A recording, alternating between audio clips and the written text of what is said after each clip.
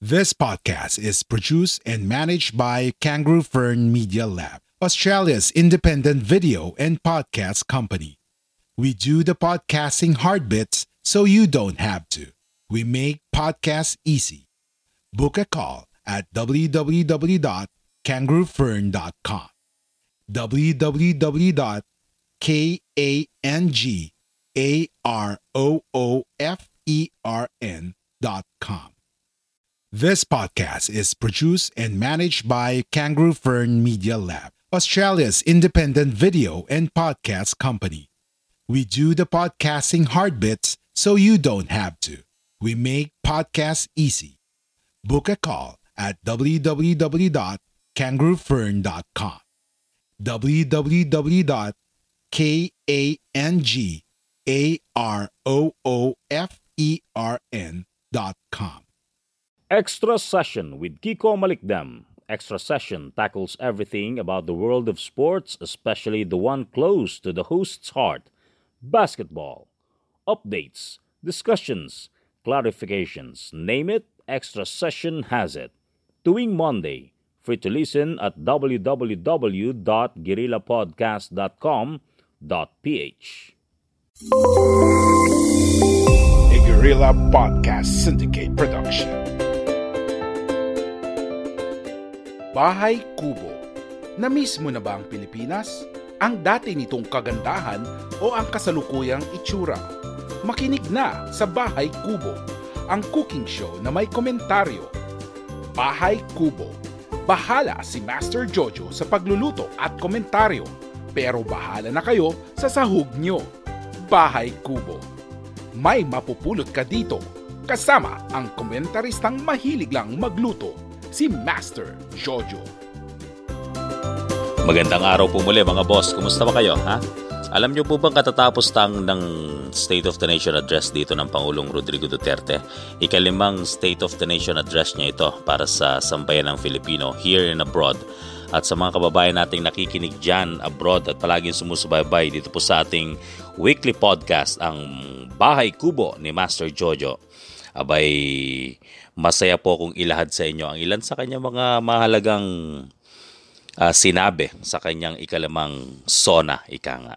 Para sa mga kababayan natin here and abroad, don't forget to like, subscribe, follow, and share our weekly podcast dito po sa Guerrilla Podcast Syndicate Philippines. And of course, palagi po ninyong subaybayan ang ating mga niluluto, ang mga lutuing Pinoy na Pinoy sa panlasa at sa mga sahog. Dito pa rin po sa Bahay Kubo ni Master Jojo. Marami po ang nagtatanong, marami po ang nagugulat kung paano daw ba lutuin ang masarap na pansit. O, di ba? Di ba? Palaging sinasabi natin ang pansit pampahaba ng buhay. Yun. Yan ang sigurado yan, di ba? Pero marami rin nagsasabi, bakit may mga namamatay pa? Joke lang po yun, ha? Sa mga kababayan po natin here and abroad, yung pong pansit minana natin sa ating mga kanununuang namana rin ito sa mga Chinese na mga bisita dito po sa Pilipinas, ang pansit. Whether pansit canton or pansit bihon, pero para po sa akin masarap na pinagsasama ang pansit bihon at pansit canton. Yan.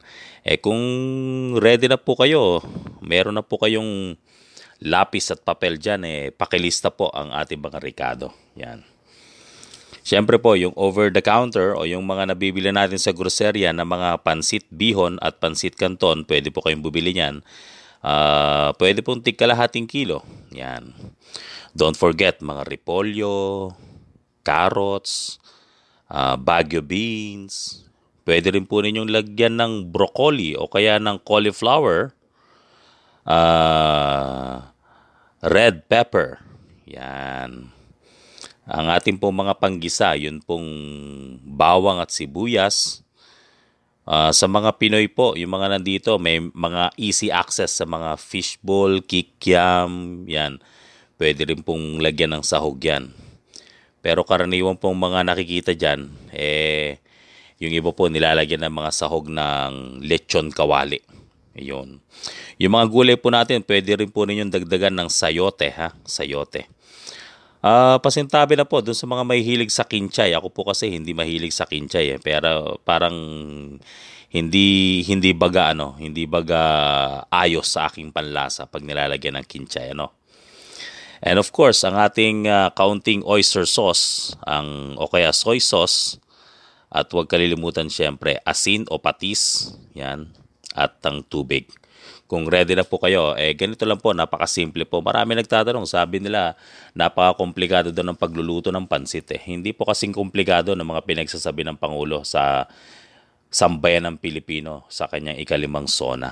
Okay? Okay, ito po. Unahin po natin, maggisa po muna tayo ng ating bawang at sibuyas. Ayan, tsaka igisa nyo na rin po yung ating pangsahog na karne. Kung meron po kayong giniling na karne o mga baboy na maliliit na hiniwa, o kung ano po ang gusto nyo, kung gusto po nyo mga chicken, yung mga hindi po mahilig sa baboy o pork, pwede rin pong hinimay na karne ng chicken o yung chicken breast, kumbaga. Pwede nyo pong isahog yan. O kung meron po kayong mga extra na mga longganisa dyan o sausage, pwede rin nyo pong isahog yan. Yan, igisa po natin yan, ha. Igisa rin po natin yung ating mga hiniwa-hiwang gulay.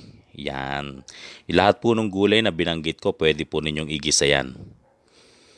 Yan. Kapag nagisa nyo na po yan, lahat, pati yung mga pansahog, pati po yung mga fishball, yung kikiam, ganon. Isang tabi po muna natin. Yan. Pag nagisa na po, no? Itabi po muna natin ang bahagya. At gusto ko lang pong banggitin sa inyo yung ilan sa mga pinag-usapan ng Pangulo.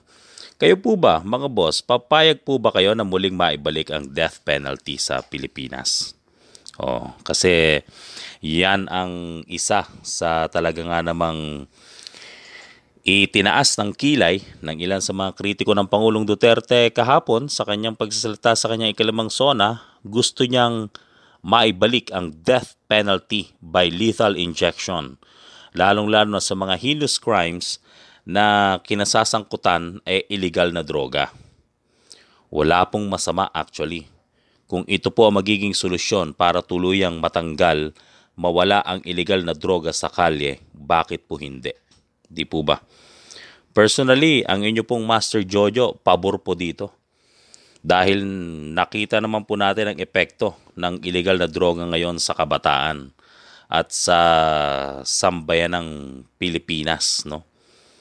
Wala pong kinatatakutan. Yun pong mga drug lord, yung mga drug kingpin, kumbaga.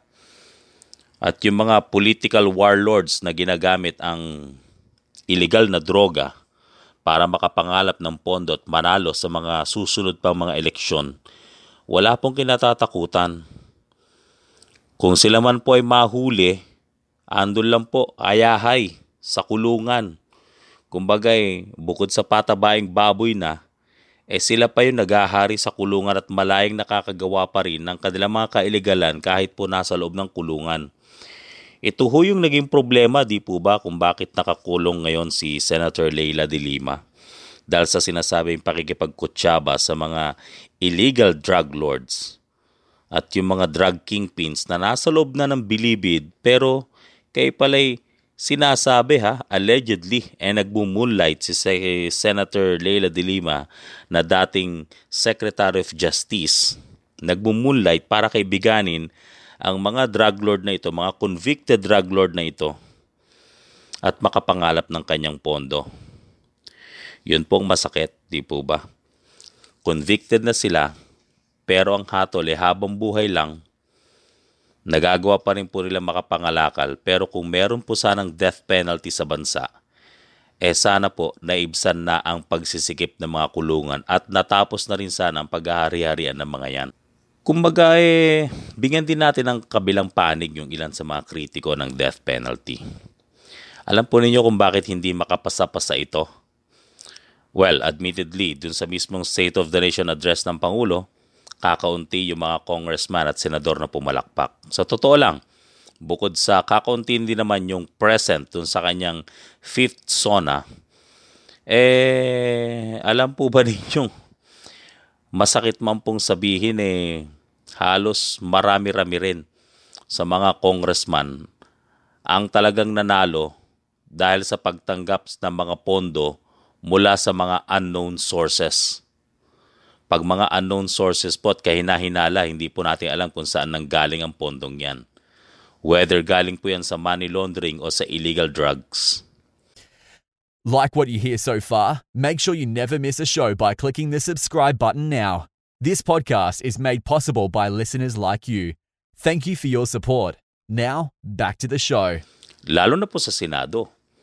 Nagkataon po na ang Committee on Justice chairman ng Senado ay si Senator Richard Gordon, isa pong senador na talagang ayaw na ayaw maibalik ang death penalty.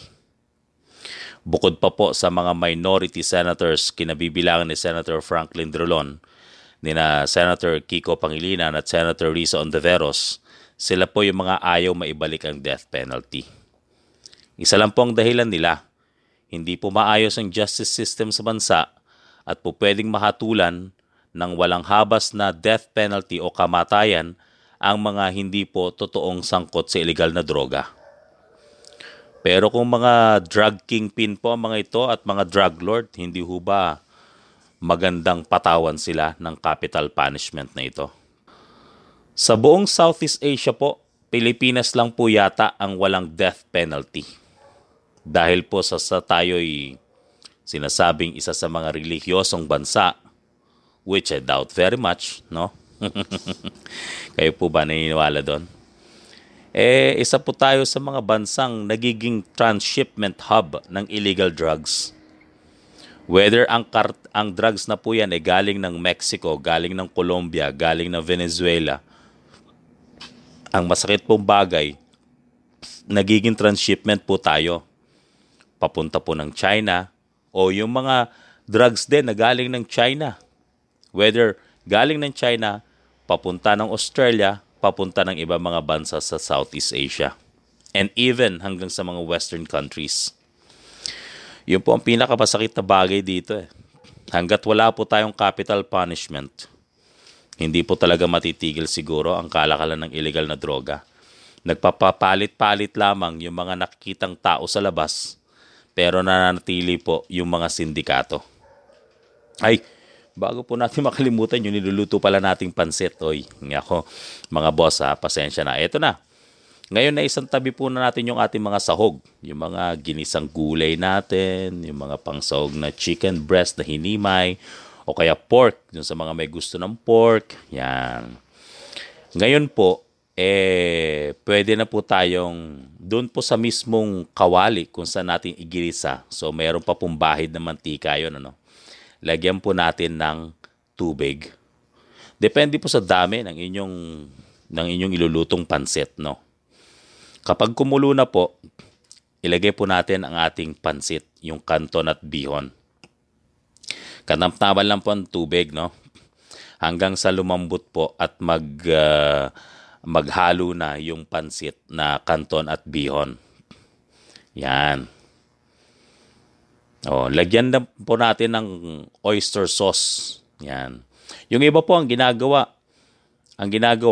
nilalagyan ng tubig, tapos nilalagyan na ng timpla. Kumbaga nilalagyan na ng soy sauce, nilalagyan ng oyster sauce yung tubig, bago pa lang ilagay yung mga pansit. Pero pwede rin po yun, no? Like what you hear so far? Make sure you never miss a show by clicking the subscribe button now. Basta nailagay nyo na po yung pansit o kung nahuli man yung mga soy sauce at oyster sauce, yan, okay lang din po yon. Yan, basta siguradong halo-haluin po ninyo ha. Huwag naman masyadong galit na galit sa paghahalo para hindi naman madurog yung mga pansit, no? Ayan. Yan po ang sekreto ng pagluluto ng pansit. At ilagay na po natin yung ating mga sahog pag medyo matuyo-tuyo na o kaunting maibsan na yung tubig. Hindi naman malabsa dapat yung mga pansit natin. Ayan. Ilagay po natin, lagyan po natin ng konting seasoning. Kung meron po kayong mga baong magic sarap dyan, yung mga kababayan natin abroad. O yung mga dito naman, pwede namang asin, kaunting patis, yan. At syempre, don't forget the paminta. Yung mga sahog po natin, huwag po natin kalilimutan, ilagay din po natin, ihalo na natin yan. Yan. Nako, sigurado ko sa inyo, mapapasarap ang kain ninyo pag siguradong pansit. Ito pong pansit, all-time favorite po ito. Kahit na ano po mga okasyon, lalong-lalo na kapag may mga kaibigan kayong dumating sa inyong bahay, pwedeng-pwede nyo pong lutuin ito. Napakabilis lang, di po ba? Ang tanong lang dyan, kung mayroon kayong mga ready na mga na mga sahog, di po ba? Ayun. So, yan, mga boss, napakasimple lang na pagluluto ng pansit, di ba? Hindi na pa po ganun kakomplikado. Bahala na po kayo kung anong ilalagay nyo yung toppings. Yung iba pa nga po, sinasabi ko sa inyo kanina, nilalagyan po ng lechon kawali na toppings. O kaya lechon na toppings. Yan. Pero kung gusto po ninyo na medyo healthy, damihan nyo po yung mga gulay na sahog. Di po ba? Yan. Dun po sa mga umaasa, dun sa katuparan ng pangarap na yan ng Pangulong Duterte sa death penalty, huwag po kayong mag-alala. Baka po makapasa finally bago bumaba ang Pangulong Duterte sa pwesto. Maipasa ang death penalty para sa mga illegal drug traders at mga drug lords. At syempre, sana maayos din ang justice system sa atin para hindi mahatulan ang mga totoong walang kasalanan. Ano po? Yan. Maraming salamat po muli shoutout dun sa mga kababayan natin, dun sa mga classmate ko na kung saan sinasabi kong laging pakinggan ang ating podcast dito po sa Guerrilla Podcast Philippines. Ayan. Don't forget to like, subscribe, share, and follow our weekly podcast dito po sa Guerrilla Podcast Syndicate at lahat po ng shows namin dito sa Guerrilla Podcast Syndicate. Maraming salamat, Boss Miko Santos. Muli po, ito po ang inyong Master Jojo sa Bahay Kubo. Lord, thank you! If you enjoyed this episode, be sure to subscribe so you're notified when a new episode is posted in Apple Podcasts, Google Podcasts, Spotify, Stitcher, or via RSS. While you're at it, if you found value in this show, rate and review this podcast and share it with your friends. If you have any questions, feel free to reach out to us. And if you want to know more, check out www.guerrillapodcast.com.au or guerrillapodcast.com.ph. A Guerrilla Podcast Syndicate production. We are Independent Podcast Network. We are Guerrilla Podcast Syndicate. Would you like to hear your brand while supporting quality podcasts? Contact us now at advertise@guerrillapodcastsyndicate.com. Are you ready to finally start your own podcast? Maybe you already have one, but need a podcast manager to help you level up. We're here for either. Book a call at www.kangaroofern.com. www.kangaroofern.com.